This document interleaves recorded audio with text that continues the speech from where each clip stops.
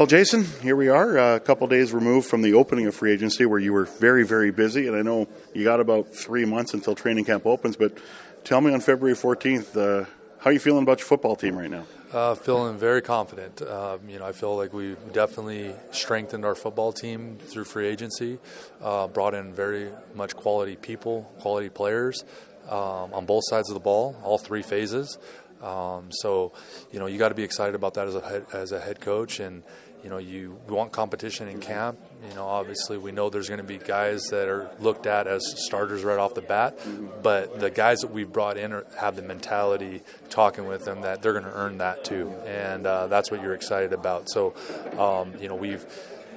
with so many new guys, the one thing you do focus on is your culture and making them understand what it is about here in Edmonton, and how important it is to have a great locker room in this city and in this franchise. So, everyone needs to first and foremost buy into that. But on paper, if once we do that, you're excited about what potentially could happen. A tough start to free agency. I know this organization did everything in their power to bring back number 13 Mike Reilly, but he's a BC Lion now. But what's your reflection on working with Mike Reilly, and hey, now I got to turn the page? Yeah, we have turned the page. We will turn the page. There's no question about that. I'm so focused on Trevor and trying to make him the best quarterback he can be and lead our team to a Grey Cup.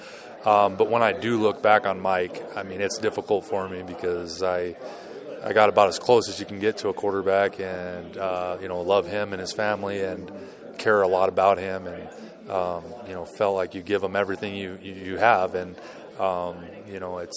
it was disappointing when he decided to move on, to be quite honest with you personally. But I wished him the best because I know this was a decision that wasn't all about football. It was family had a lot to do with it, and so you're thankful that he's able to further continue his career and be happy with all phases of his life. But to say that I wasn't disappointed wouldn't be accurate, and for reasons.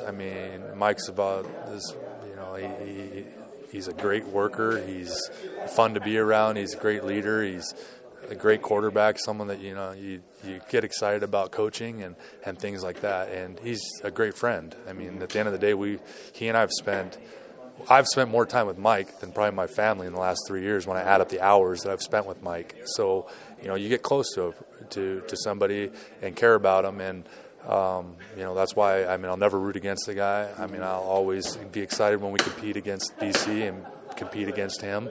Again, I'm excited that he is where he is, and I was fortunate enough to coach him. That's, at the end of the day, that's after disappointment and after all the reflection. Yeah. When I look back on coaching people, I was very fortunate to coach Ricky Ray and be a teammate of his. Very fortunate to coach Henry Burris for 1 year, and Mike Reilly, I'll look back on one day, and I do now, and think, wow, that was pretty special. And it was special to coach him. But when I look forward to Trevor, the guys I just named coaching-wise, I'm just as excited to coach Trevor as I am any of those other three guys. And for a lot of the same reasons. Trevor comes to work every day. He's consistent with his work ethic. I've seen it up close and personal. I know how much he puts into football, how much he loves football. I know how hungry he is to win a Grey Cup, how badly he wants to do that this year in Edmonton. So I know he's going to pull out everything to do that. So I get excited about working with people like that. And already for me, it's icing on the cake because I already know Trevor. I know him extremely well. It's really just about reconnecting because everybody grows and becomes different. I knew Trevor as a rookie. So, you're a lot different 8 years into your career, having a wife and a kid. And, so life happens and you change a little bit. But the things that I've seen of him haven't changed. The way he approaches the day, the way he approaches work, the way he approaches the game, the way he talks to people, the way he's engaging, all those things haven't changed. So, it's more of just getting to know him personally again and things like that. But I couldn't be more excited today, thinking about everything that's transpired. I don't think many people could say that when you lose a guy like Mike, but to say you're truly excited about the direction your team's going with Trevor at the helm is pretty cool. Eskimos head coach Jason Maas joining us here on 630 CHED Inside Sports. We asked Trevor on Tuesday during our coverage, and you mentioned the names: Ricky Ray, Henry Burris, now it'll be Mike Reilly, and he's had to replace all of them. And he said, "I don't know anything different. Like, this is what I've done throughout my career." You got to love that attitude coming in. Well, yeah, and I think when an organization entrusts you to replace guys like those three individuals, it says something about you as well. I mean. And I don't believe watching Trevor play in any of those three places that he's been a detriment to any of those clubs either. So, or any of those other two, and I know it's not going to be the case here. So, he's always held up his end of the bargain when he's been called upon and asked to perform, and he's led a team to a Grey Cup. He's battled through things, and he's battle tested, and so he's prepared for this moment. And the best part about Trevor, and he and I talked about it, I said, you obviously have done a good job doing this, but particularly here, you don't have to replace Mike Reilly, the person. You just got to replace him on the field as a quarterback, and that's what you are. You're a quarterback, and just be yourself. That's what we signed up for. We signed up for Trevor Harris. We didn't sign up for anybody else. So that's who we need, and that's what you are. And so just be you. And what you've done through your career will be good enough for us. 9 starters potentially you signed on Tuesday, and that's a lot. And there's going to be the cohesion period and the chemistry period, and that's going to happen in training camp. You've been around a while as a player, and even as a coach, and I know you're involved in free agency, giving your input. Has recruiting kind of changed a little bit? Because when you look at the players you brought in, Trevor brings over Greg Ellingson, Sir Vincent Rogers. He recruits DeVaris Daniels to come here, and you look on the defensive side. Anthony Orange spent some time here.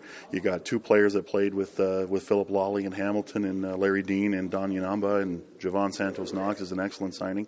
But is recruiting kind of different now? Like teams are looking for connections. Well, I think football's a small world, anyways. So there's always.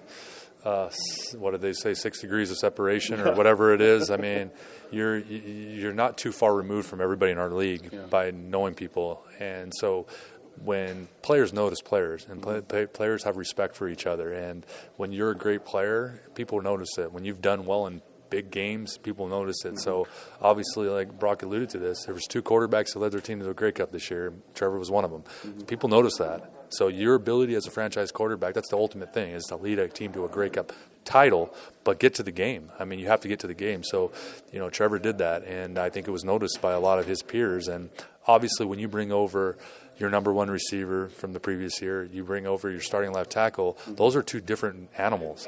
When your left tackle says, I'm willing to protect this guy again, he's a winner, and he's willing to sign up, that tells you something about the way Trevor is in a locker room, the way he approaches the game, all those things. When Greg, who's, his job is to catch a ball and make something happen, he believes in Trevor, and he comes over, that says something.